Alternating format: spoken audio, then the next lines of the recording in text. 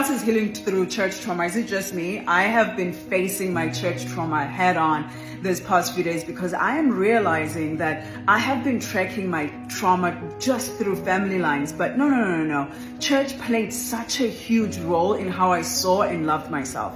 Part of the work that has been coming up for me was church was never designed to teach me how to love myself. It was never designed to teach me how to be authentic, never designed to teach me how to set healthy boundaries. Quite the contrary, church taught me how to be self-loathing. Church taught me how to carry shame, how to carry guilt. It taught me how to be a people pleaser. It taught me how to be a yes man. It taught me how to shape shift in order to fit in spaces that I knew I didn't belong, where I was constantly told, maybe not directly, that I didn't belong. Part of the work that I will be doing in my group coaching program that's coming up next week is helping you unlearn all those unhealthy messages, not just from your family.